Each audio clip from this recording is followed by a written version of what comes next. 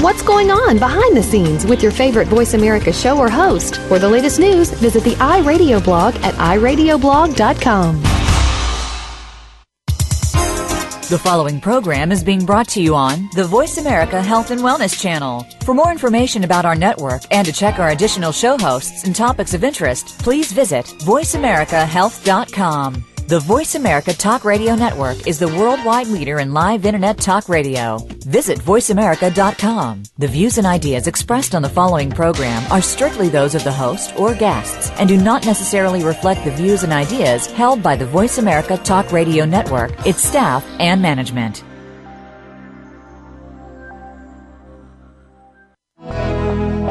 Welcome to Autism One, a conversation of hope, brought to you by Enzymedica with host Terry Aranga. All comments, views, and opinions expressed are solely those of the host, guest, and callers. In the next hour, Terry and her guest illuminate how right now there is more reason than ever for individuals with autism spectrum disorders and their families to have the best hope for the brightest future. Through education and conversation, there is hope. Here's your host, Terry Aranga. Hello, and welcome to the Voice America Health and Wellness Channel and to this program, Autism One, a conversation of hope for Tuesday, January 25th. I'm Terry Aranga, and my guest today is Neil Z. Miller. Neil Miller is a medical research journalist and natural health advocate. He is the author of numerous articles and books on vaccines, including Vaccines, Are They Really Safe and Effective? And Vaccines, Autism, and Childhood Disorders. Neil, thank you for joining us today. Thanks for having me, Terry. I'm happy to share whatever information we can discuss today. Well, thank you. And I guess a question that we'd better start with is to talk about germs. Does everybody who is exposed to a germ get sick? Well, of course not. In fact, that's an interesting idea, interesting concept. You know, the thing is, for example, let's take a look at polio. A lot of people back in the 1930s and 1940s were frightened of polio. But if we look at polio, 99% of the people that were exposed to the polio germ would not contract polio. And we can go through almost any disease, and we can see similar statistics. What that means is, if you've got 100 people in a room, and you expose all of them to the polio germ, for example, and only one of them contracts the disease, and the remaining 99 people in the room continue to go through life perfectly healthy, that tells us that the germ itself is not the significant factor determining whether somebody gets sick or not. A lot of people would wonder, well, what is the determining factor? And of course, I think then we have to look at things like nutrition and things like the nutritional status of the human body, the environment, the internal environment. So you would argue that something like vitamin C, for example, is immunizing yourself naturally. Well, you know, it's interesting that you bring up vitamin C. Back in the 1970s, Dr. Archie Kalakarinos was very concerned about a vaccination campaign that was taking place with Aborigine babies out in the Australian outback. A lot of missionaries came in, and they thought that these babies that were doing perfectly fine needed to be vaccinated with DPT, for diphtheria, tetanus, and pertussis, or for whooping cough. And he wrote a book about this, and he called it Every Second Child. And what happened was every other baby that was vaccinated was actually dying. And they were being overwhelmed. Archie Kalakarinos found out that they were being overwhelmed by the disease germs in the vaccine itself. And he was not able to convince the authorities to stop the vaccination program, but they did allow him to supply these malnourished Aborigine babies with vitamin C before they were vaccinated. And simply by providing these babies with vitamin C before they were vaccinated, these babies did not die when they were vaccinated.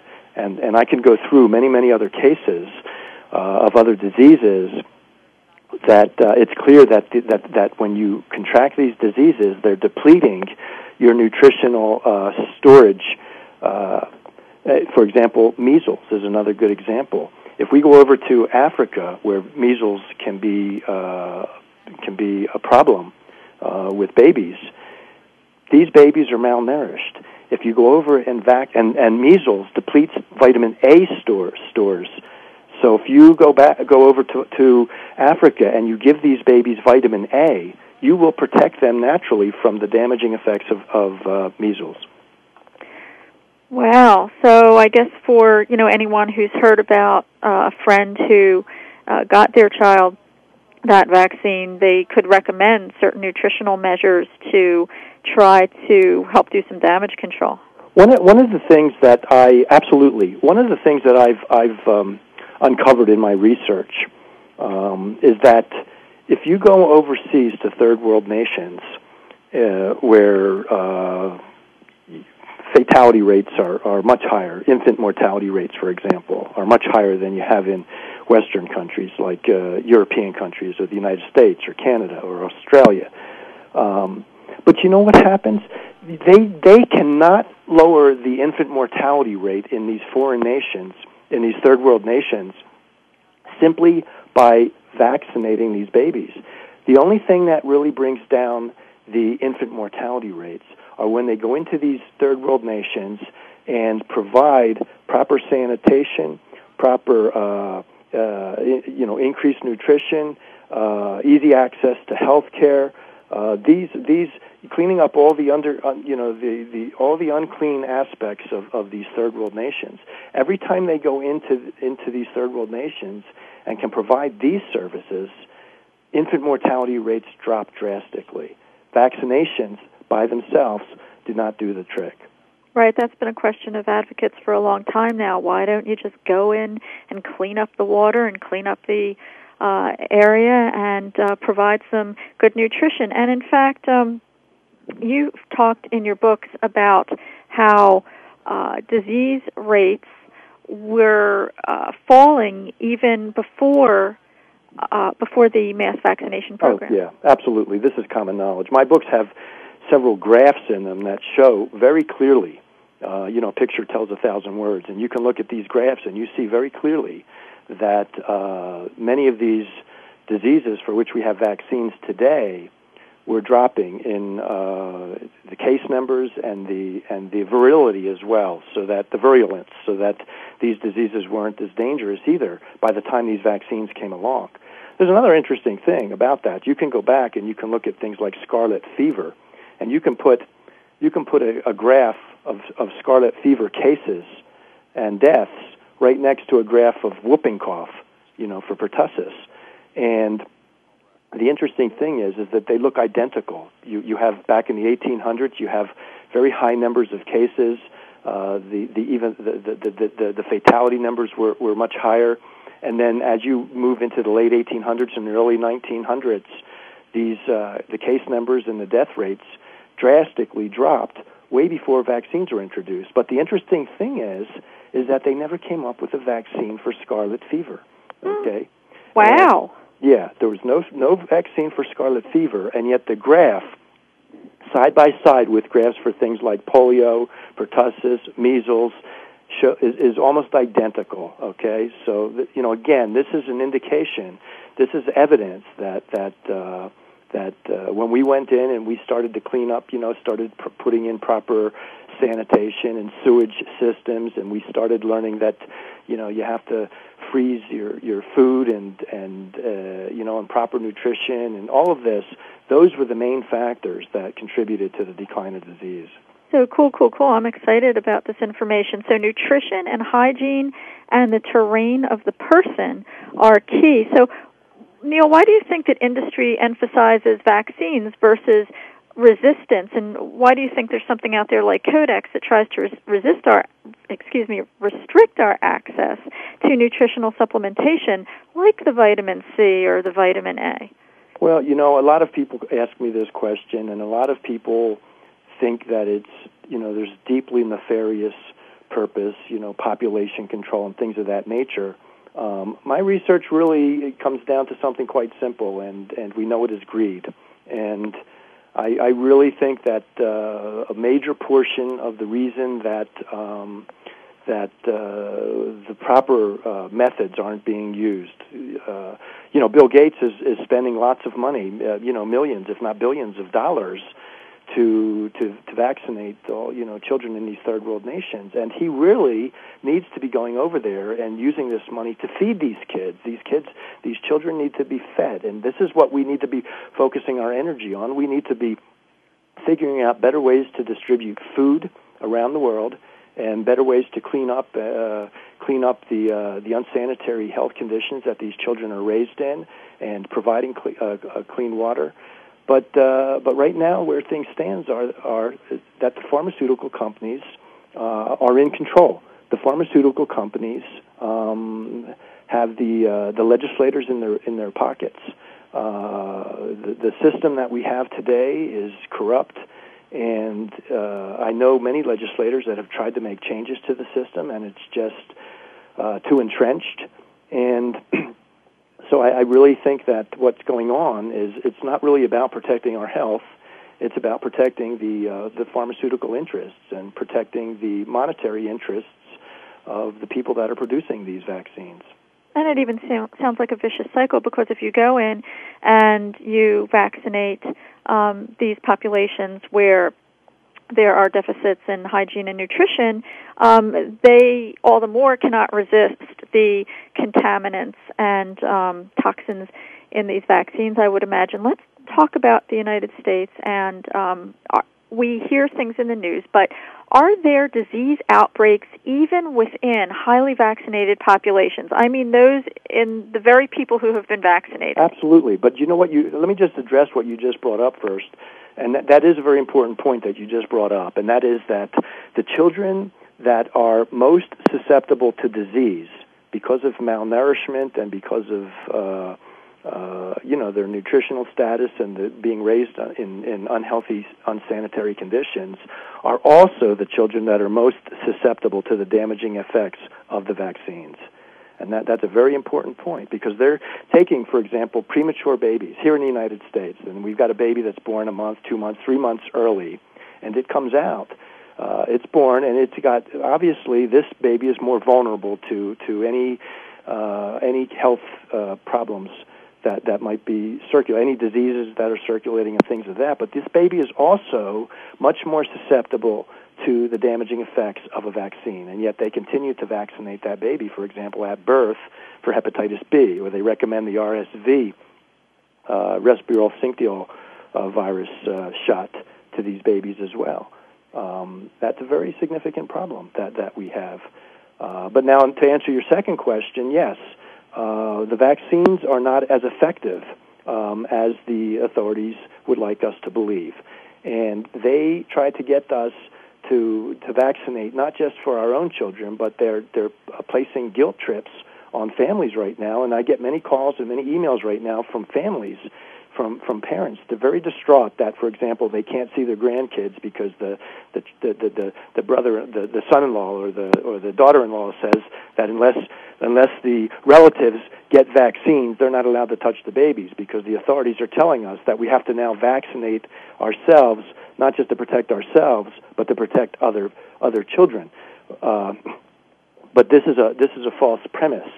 These vaccines are ineffective, and many times when, for example, when there's measles outbreaks, and authorities come out and they say everybody has to get vaccinated because there's an outbreak of measles, what they're failing to tell you is that when you go and look at the actual statistics, in up to 95, even in some cases, 99% of the cases of the people that have the measles were people that were fully vaccinated against the disease.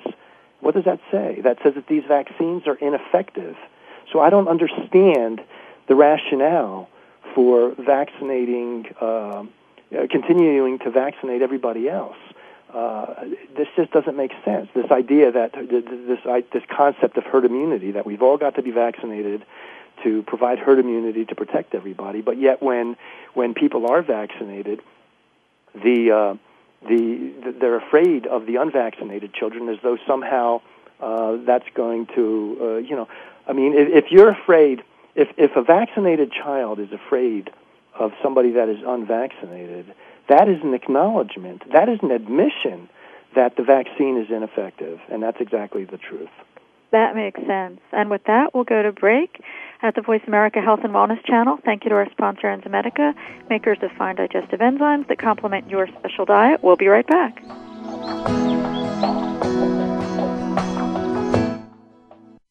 You're listening to Voice America Health and Wellness. The Autism Hope Alliance is dedicated to the recovery of children and adults from autism. The goal of this nonprofit organization is to ignite hope for families facing the diagnosis through education and funding to promote progress today. Diet modification, biomedical intervention, and educational therapy have been shown to be successful tools on the path to recovery. Through these efforts, we believe hope will replace hopelessness. Recovery for our children is a reality. For more information, go to autismhopealliance.org.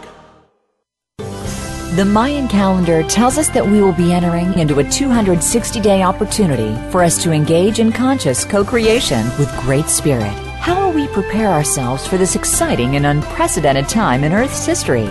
Peter Tung has dedicated over 20 years of his life's work to exploring that which is beyond understanding. Peter will help increase your awareness and education on this enlightening transformation in consciousness. Awakening to Conscious Co-Creation airs live Wednesdays at noon Pacific Time, 3 p.m. Eastern Time on Seventh Wave Network.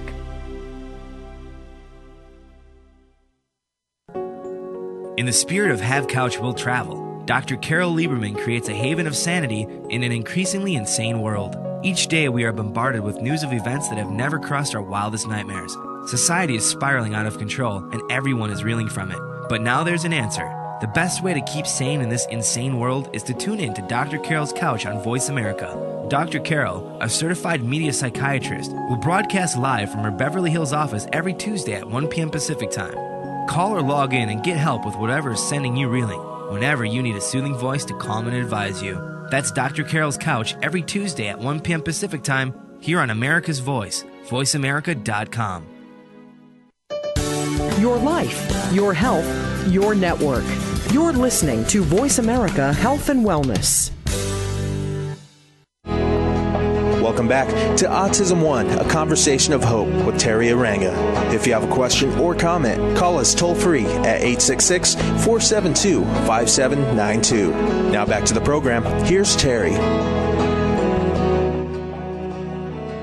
We're back with Neil Miller, medical research journalist and author of numerous articles and books on vaccines, including Vaccines, Are They Really Safe and Effective? And Vaccines, Autism, and Childhood Disorders. And Neil, before the break, you were making some good points, and it made me think of the fact that, there are studies showing that, for example, flu vaccines are not efficacious in seniors and infants, and these are populations most vulnerable to injury.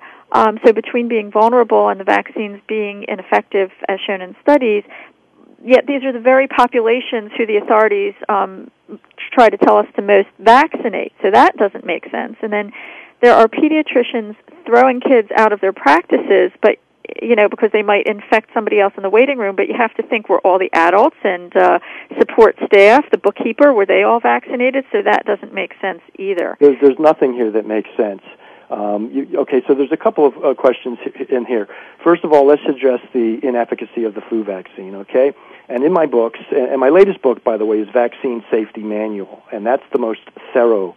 That's 400 pages of study after study summarized.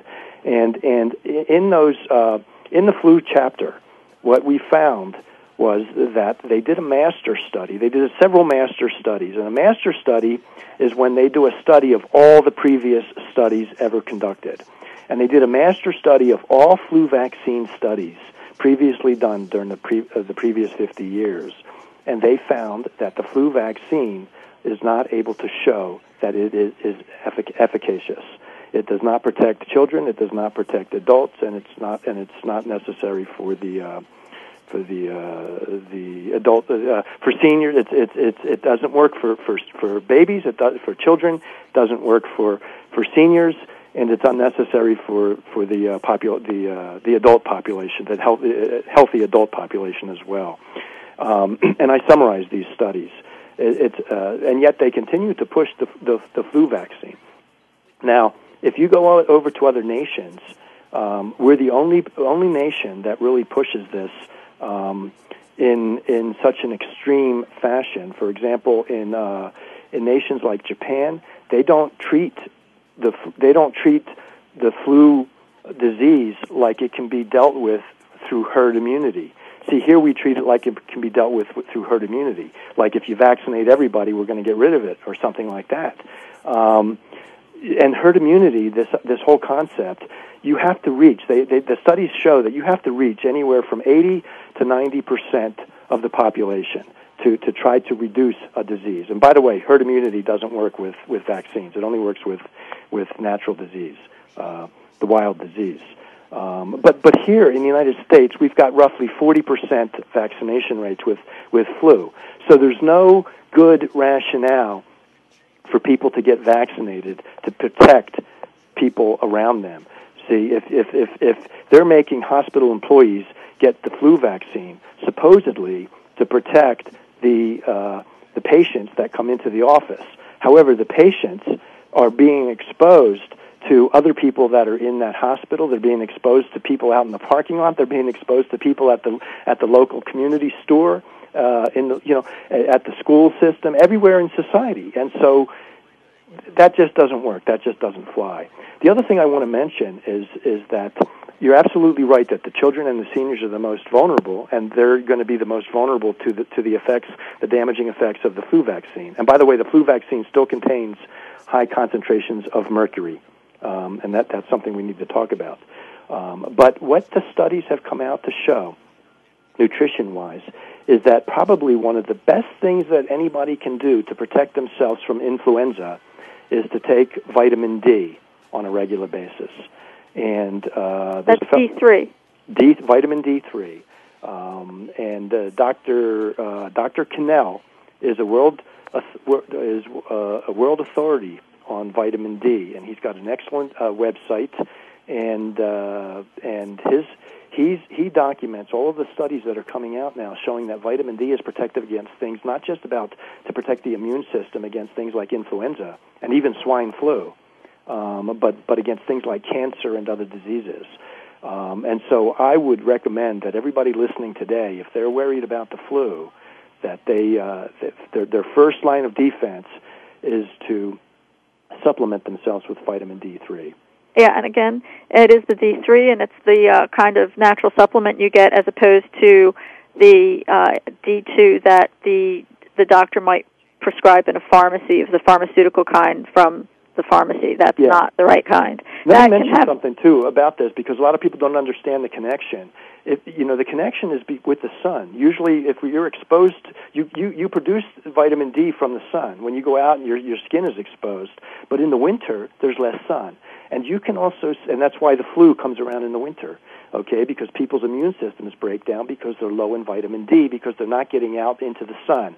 And that's why you want to supplement with vitamin D. Now, if you can get out in the sun every day and expose yourself to the sun during the peak hours between, like, let's say 11 and 1 or 11 and 2 o'clock in the afternoon, and you've got 40% of your body exposed to the sun in the winter, then maybe you're fine. But most of us can't do that, so you need that supplementation.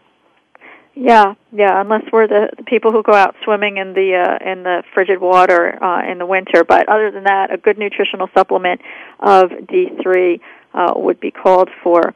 Okay, so let's talk about a couple of things. We talked about how disease outbreaks have occurred in highly vaccinated populations. We talked about how, in reality, disease rates were declining before mass vaccination programs. And let's talk about something political now. Were there ways that the powers that be jury-rigged the figures to make it look as if disease rates were declining because of vaccines?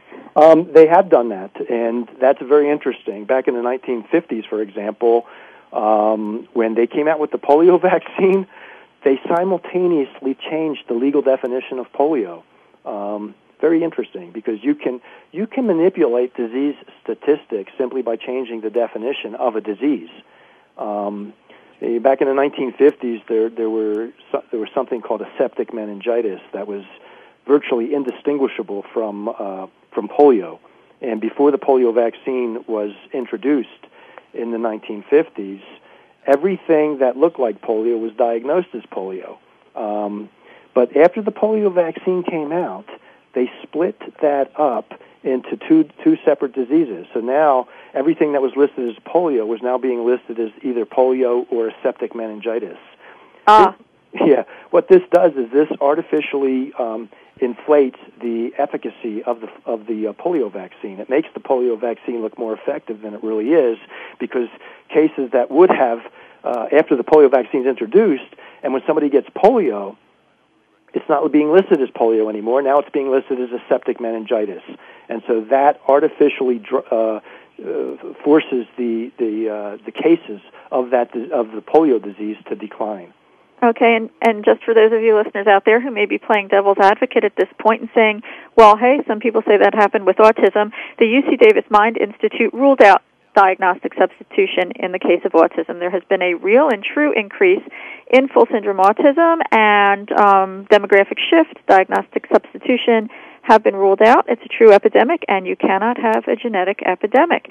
So, Neil, let's go back to some rather elementary information here right before we need to go to break. And here's the fundamental question. Is it biologically plausible that a vaccine could cause injury? Yeah, it's not only biologically plausible, but there's probably thousands, and I'm not exaggerating because I document probably 700-800. Well, I've got, my book itself has 65 or 70 pages that are in very small print that are just the studies that I've taken my material from. So what I'm saying is this: it's not only biologically plausible that a vaccine can hurt or kill a child, but there's probably thousands of studies that actually document this. Okay, and I've got at least 700, 800, 900 of those studies documented in my book. Not only is it biologically plausible, but you also have to realize that the federal government has set up a compensation system to compensate parents when their children are damaged or killed from vaccines. So even the federal government has acknowledged that there's a biological plausibility to this, that some children will be sacrificed to the vaccine gods. Okay, and people don't know that when you go into the doctor's office, when you take your baby to the pediatrician, and then the pediatrician bills you for the vaccines that your children receives at that well baby checkup, some of the money that you're being billed there's a tax built into every one of those vaccines. So if you pay $50 for that vaccine, $5 of that might go into the compensation fund, so that when children are damaged or killed from these vaccines, that there's money to pay those parents for that damaged child. Now, here's the really sick thing I've heard.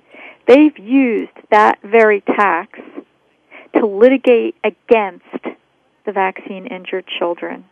And, Neil, are there problems with the vaccine adverse event reporting system whereby the public is misled about vaccine safety and statistics? How many vaccine reactions are reported by doctors or even believed in by doctors in the first place? Okay, so let's just set aside, for example, how many doctors are actually reporting, and let's just look at the actual reports on an annual basis.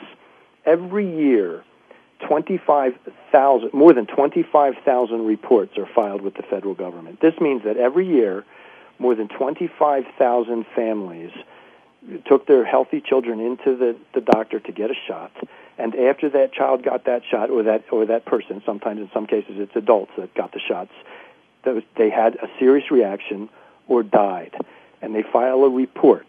So every year, for the past 3 years, there's more than 80,000 reports. Now, Dr. David Kessler used to be the head of the FDA under the Clinton administration. He came out and said that this is a passive reporting system. Under passive reporting systems, which the vaccine adverse event reporting system is, there's a difference between a passive and an aggressive system. This is a passive system. Under a passive adverse event reporting system, approximately 1% of the true rates are being captured. So what that means is that you have to multiply these 25,000 reports annually by 100 to get a true figure of the number of people that are being hurt by vaccines every year. Another way to look at this is that for every report in the vaccine adverse event reporting system, that report or that individual that's represented by that report is actually representing 100 people. Okay, for every report, they're actually representing 99 other people as well that were likely to have been hurt by that vaccine, but that never knew about the reporting system or never knew that they understood the connection between the vaccine and the adverse reaction that they had. So this is a huge, serious problem because we are damaging our society today. Kids today are sicker than they've ever been. If you talk to medical doctors, and I have, for example, I'm friends with Dr. Harold Buttram. He's an elderly man in his 80s, doctor, and family practice, and he's been doing it for 40 years, 50 years. He's been a medical doctor, and he will vouch for the fact that kids today are sicker, not better, but sicker than they've ever been before. And that's the question. Why are so many kids sick? And with that, we'll go to break at the Voice America Health and Wellness channel. Thank you to our sponsor, Enzymedica. We'll be right back.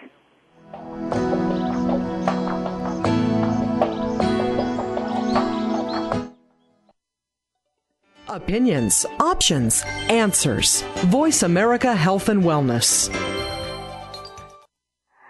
More and more parents of children affected by autism are discovering enzyme therapy as an important part of their treatment program. Digestive enzymes help to break down the foods which may enhance nutrient absorption.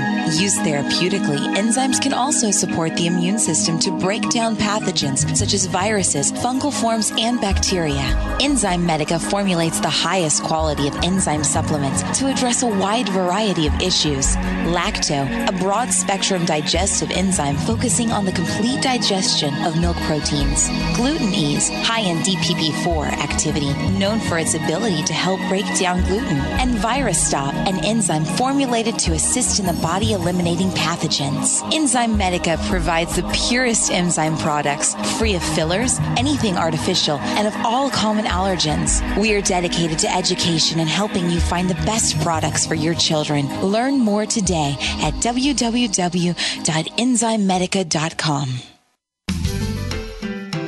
To perform at your maximum potential, you need to have all aspects of your life working properly. On Mind, Brain, and Body, Dr. Michael John Kell will bring you honest, open discussions concerning your physical, mental, and financial health. If you're ready to find purpose and meaning in your life, tune in to Mind, Brain, and Body every Friday at 8 a.m. Pacific. Mind, Brain, and Body on Voice America Health and Wellness. Radio dedicated to your health, wealth, wisdom, and purpose. Most chronic health problems are caused by the interaction between genetic susceptibility and environmental exposure. This was defined 10 years ago by the Centers for Disease Control. Join Dr. Robin Bernhoft for 21st Century Medicine. We will cover the whole spectrum of chronic illness and little-known medical treatments that are being used to make you healthier. 21st Century Medicine airs live every Tuesday at 5 p.m. Pacific Time, 8 p.m. Eastern Time on the Voice America Health and Wellness channel. Opinions, options, answers. Voice America Health and Wellness. Welcome back to Autism One, a conversation of hope with Terry Aranga. If you have a question or comment, call us toll-free at 866-472-5792. Now back to the program. Here's Terry. We're back with Neil Z. Miller, author of the Vaccine Safety Manual for Concerned Families and Health Practitioners. This is 352 pages and has a foreword by Russell Blaylock. It can be found at Neil Miller's website, www.thinktwice.com, or you can find this at amazon.com, and I highly recommend this. Neil, are there contaminants and ingredients in vaccines that actually increase susceptibility to that very disease or cause other distinct diseases? Yes. In fact, the people would be very surprised by what actually goes into these vaccines. Okay, first of all, parents need to understand that vaccines are drugs. Okay, and I'm going to make a list right now. I'm just going to explain some of the categories of drugs. I'm not going to list the drugs, right now. I'm just going to list the categories of drugs that go into vaccines. They've got antigens, preservatives, adjuvants, stabilizers, antibiotics, buffers, diluents, emulsifiers, inactivating chemicals. Okay, these are just a small portion of the categories of different things. There's growth mediums. For example, viruses. When you have a viral vaccine, like with chickenpox, the varicella virus, or with measles, which is the measles virus, or mumps. When you make a viral vaccine, it has to be grown in either chick embryos or chick kidney cells. The polio vaccine was grown in monkey kidney vero cells. Some vaccines, like the chickenpox and the rubella vaccine, are grown in human diploid cells. For people that don't know what a diploid cell is, that is a euphemism for an aborted human fetus. So these are just some of the aluminum. Aluminum salts are used to stimulate the immunity, but that of course, aluminum, injecting children and adults with aluminum is very dangerous. Preservatives, thimerosal or mercury, is still used in flu vaccines, but that's just one preservative. They also use benzethonium chloride, 2-phenioxyethanol, phenol. These are suspected blood, developmental, liver, kidney, neurological, reproductive, respiratory, skin, and sense organ toxins. And then again, there's 3 different types of antibiotics that can be found in vaccines. These are all various chemical substances. Monosodium glutamate, MSG, is also found in vaccines. Somebody once asked me, what the heck is Chinese food doing in vaccines? But you'll find MSG, you'll find porcine, porcine is pig gelatin, goes into vaccines. Now, I'm not just trying to scare people. I'm just making a list of that hepatitis B vaccine, for example, that babies get at the first day of life, and then they get again at 2, 4, and 6 months of life.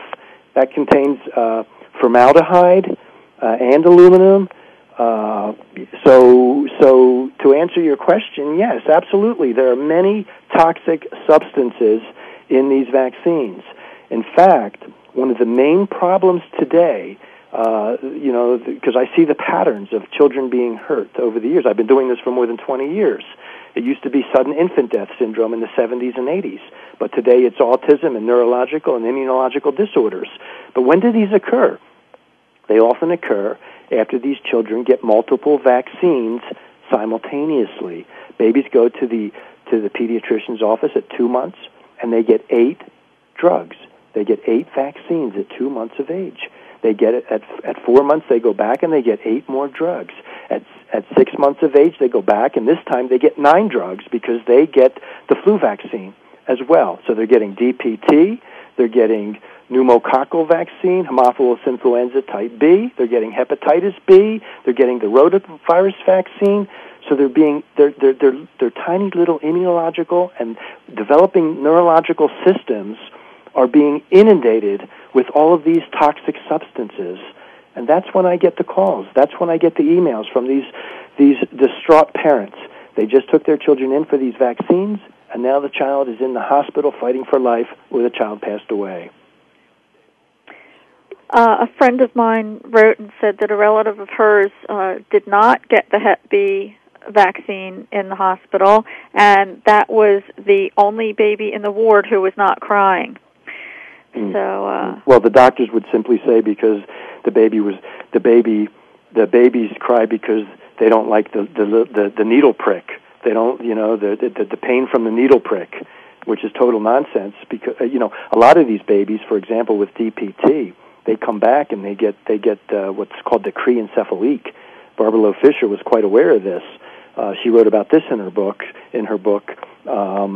The crencephaly, this is when a baby gets, for example, that pertussis vaccine and has encephalitis of the brain. Okay, this is inflammation of the brain. This is a form of brain damage. These babies get these shots, they have brain damage, and they go into this high-pitched scream. Now, this scream is very unnatural. It's not like just a child crying because they didn't like the pinprick.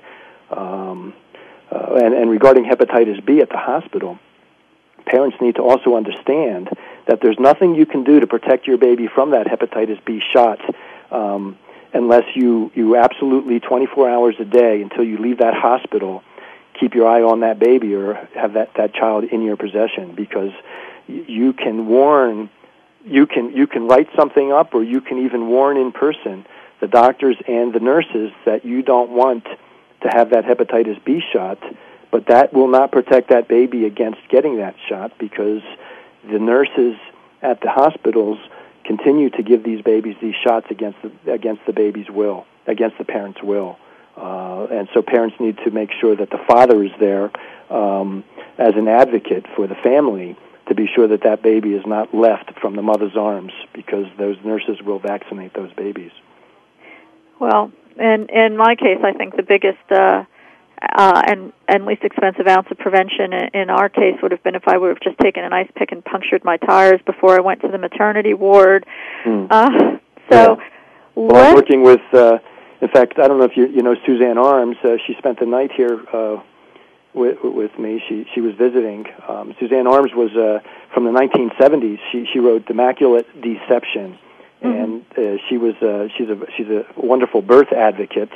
And and she really recommends people stay away from the hospital for we were lucky, we had our children, we were born at home. My children were born at home. I was the one that caught my children when they entered the world.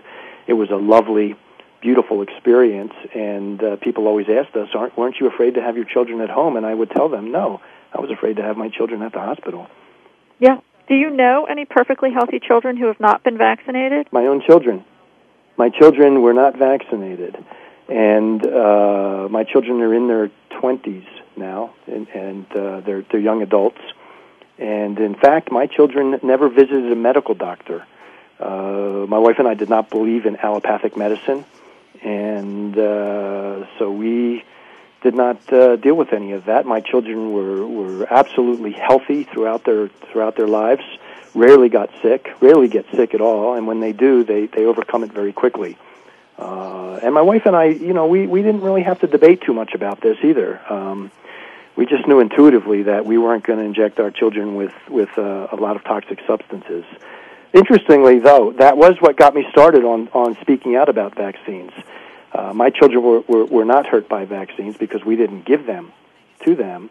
But I did do the research before my children were born and after they were born, because I did need to have some evidence-based information for my decisions. And I was just flabbergasted by what I uncovered. And that's actually how my books got started, was from my initial research for my own children. And then people came to me and they wanted to know what I discovered, and it snowballed into books and speaking out on this topic. Well, even though your unvaccinated children are perfectly healthy and bright, thanks for staying at this and protecting everybody else's kids. And again, that book is The Vaccine Safety Manual for Concerned Families and Health Practitioners, with over 1,000 studies mentioned in it, and you can find that at www.thinktwice.com or at amazon.com. We'll be right back from the break at the Voice America Health and Wellness channel. Thank you to our sponsor, Enzymedica. We'll be right back.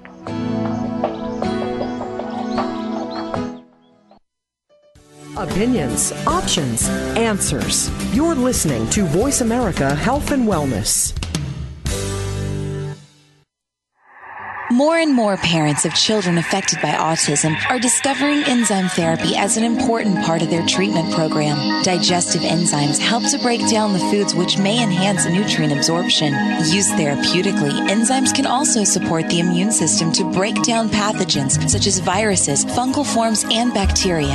Enzymedica formulates the highest quality of enzyme supplements to address a wide variety of issues. Lacto, a broad-spectrum digestive enzyme focusing on the complete digestion of milk proteins. Gluten Ease, high in DPP4 activity, known for its ability to help break down gluten. And Virus Stop, an enzyme formulated to assist in the body eliminating pathogens. Enzymedica provides the purest enzyme products, free of fillers, anything artificial, and of all common allergens. We are dedicated to education and helping you find the best products for your children. Learn more today at www.enzymedica.com. Are you finding fitness a chore? Is health and nutrition too time-consuming for you? It doesn't have to be like that at all. Tune in to Fit Fan for Fun, Lifestyle Fitness with your host, Shira Litwack. Every week, Shira and her guests will show you the fun side of fitness. We'll invite you to send topic suggestions and questions via email, as well as call into the program. You'll get sensible fitness and nutrition advice in a relaxed and fun program. You won't look at fitness as an enemy ever again. Fit Fan for Fun airs every Thursday at 1 p.m. Eastern, 10 a.m. Pacific on the Voice America Health and Wellness Channel. The Autism Hope Alliance is dedicated to the recovery of children and adults from autism. The goal of this nonprofit organization is to ignite hope for families facing the diagnosis through education and funding to promote progress today. Diet modification, biomedical intervention, and educational therapy have been shown to be successful tools on the path to recovery. Through these efforts, we believe hope will replace hopelessness. Recovery for our children is a reality. For more information, go to autismhopealliance.org. You're listening to Voice America Health and Wellness. Welcome back to Autism One, a conversation of hope with Terry Aranga. If you have a question or comment, call us toll-free at 866-472-5792. Now back to the program. Here's Terry. We're back with Neil Z. Miller, author of the Vaccine Safety Manual. Neil, let's pick, we know that there are ingredients in vaccines that can cause other distinct disease states and conditions. For example, simian virus 40, arthritis, diabetes, bowel disease. But right now, let's zero in on sudden infant death syndrome and then talk about shaken baby syndrome. Okay. I recently wrote a study, and in fact, it just got accepted by a journal, a peer-reviewed journal, and they're going to be publishing it. I can't do a lot of talking about it, but I can do a little bit of talking about it until it gets published. And what this study did is we looked at infant mortality rates around the world, and we compared them to international immunization schedules. And we looked to see if there was a correlation between the number of vaccines that a child gets in a particular nation and that nation's infant mortality rate. And lo and behold, there was a statistically significant correlation. The more vaccines that a baby gets, the more likely that the infant mortality rate is higher, not lower. Okay. Now, part of that study looked at sudden infant death syndrome, and there are several studies out there that have documented correlations between sudden infant death syndrome and vaccines. Also interesting, something we talked about earlier about how they played around with disease definitions. I document in this study, in the discussion section, how they did the same thing with sudden infant death. Back in the 1990s, when they came out with that, there was a campaign where they came back where they wanted all the babies to begin sleeping on their backs because they were claiming that was the true cause of high rates of sudden infant death syndrome, that babies were sleeping on their bellies. They were trying to basically to divert attention away from the fact that vaccines were recently introduced in the 1960s, and that's when we had this great increase in sudden infant death syndrome. So there's a direct correlation there. We had very low cases of sudden infant death syndrome. The vaccines were introduced in the schedule, the national immunization campaigns were introduced and pushed and made compulsory starting like in the 1960s. The sudden infant death syndrome started to skyrocket, and then by the 1980s and 1990s, they started to try to divert attention away from that with false reports of what was the true cause. But I blow that to smithereens because I did some research and show how they changed the definitions and things of that nature. But a recent study did just come out. In fact, it just came out last year. And I just want to read a little bit from this study, and this was a study that was done. What they did is they took a 3-month-old infant, died suddenly and unexpectedly shortly after being given 6 vaccines in a single shot. Now I'm going to read this. I'm just going to read 3 lines from it. It's a little bit technical, but you'll get the idea. And this is a direct quote from the study itself. This was in the conclusions by the study authors. Examination of the brainstem on serial sections revealed bilateral hypoplasia of the arcuate nucleus. The cardiac conduction system presented persistent fetal dispersion and resorptive degeneration. This case offers a unique insight into the possible role of hexavalent vaccine in triggering a lethal outcome in a vulnerable baby. And so what they're describing here is sudden infant death syndrome caused by multiple vaccines administered simultaneously, acknowledged right here in a peer-reviewed journal. So my phone doesn't ring off the hook, although listeners are perfectly welcome to do that. Can you give us the main study author on that so people can Google it? Yeah, this was the main author was Ota Viani, and it's actually a foreign journal, and they're going to be able to see this when my paper comes out. But this was in Virchow's archives, and and the title was Sudden Infant Death Syndrome, SIDS, shortly after hexavalent vaccination, another pathology in suspected SIDS.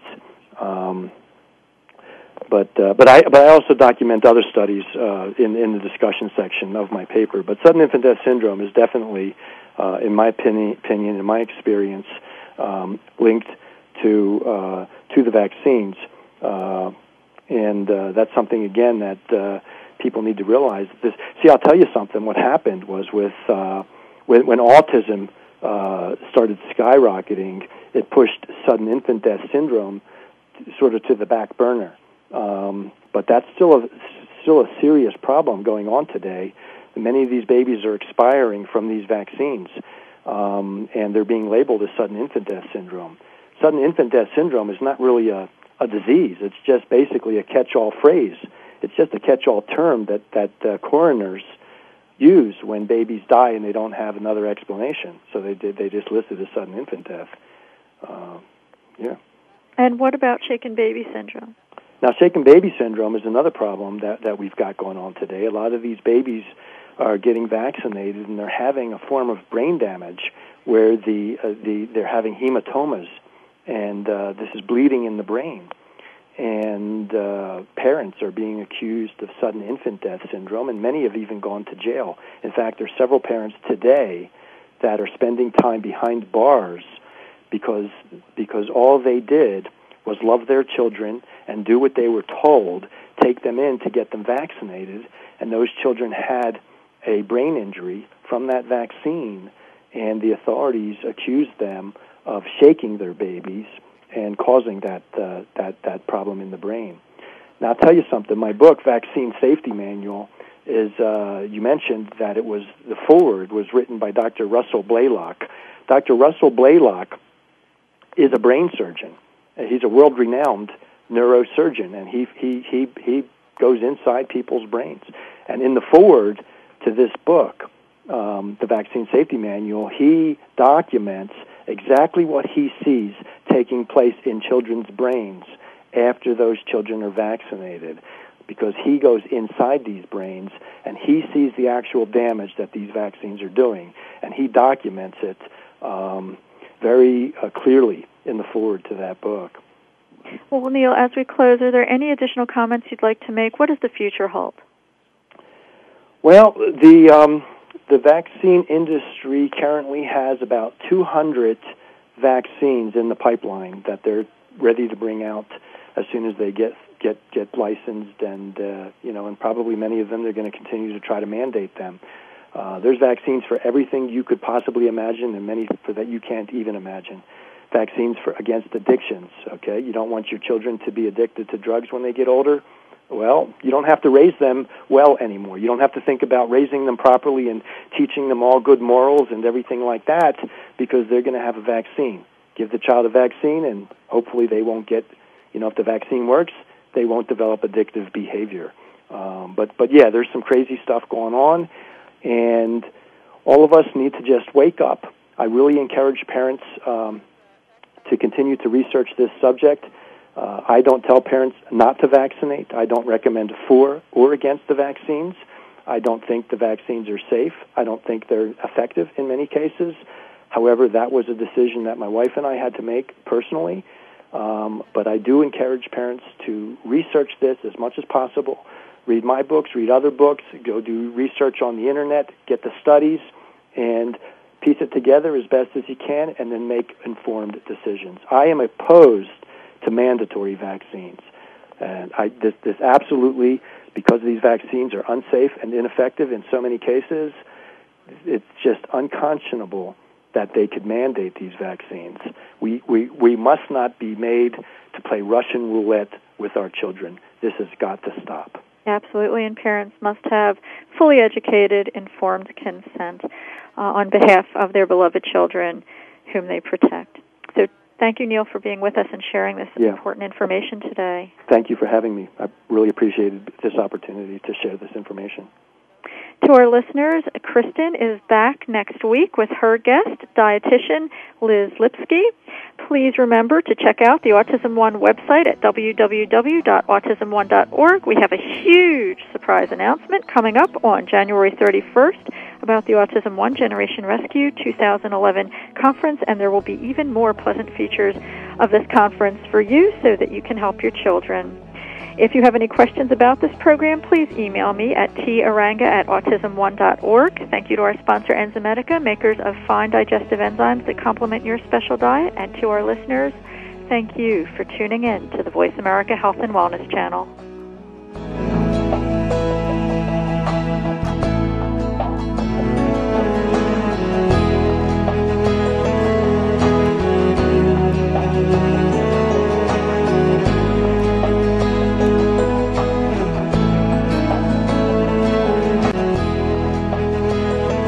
Enzymedica would like to thank you for listening to Autism One, a conversation of hope. To contact Terry or get more information, visit autism1.org. Tune in next Tuesday for another hour of education and conversation on Autism One, a conversation of hope with Terry Aranga.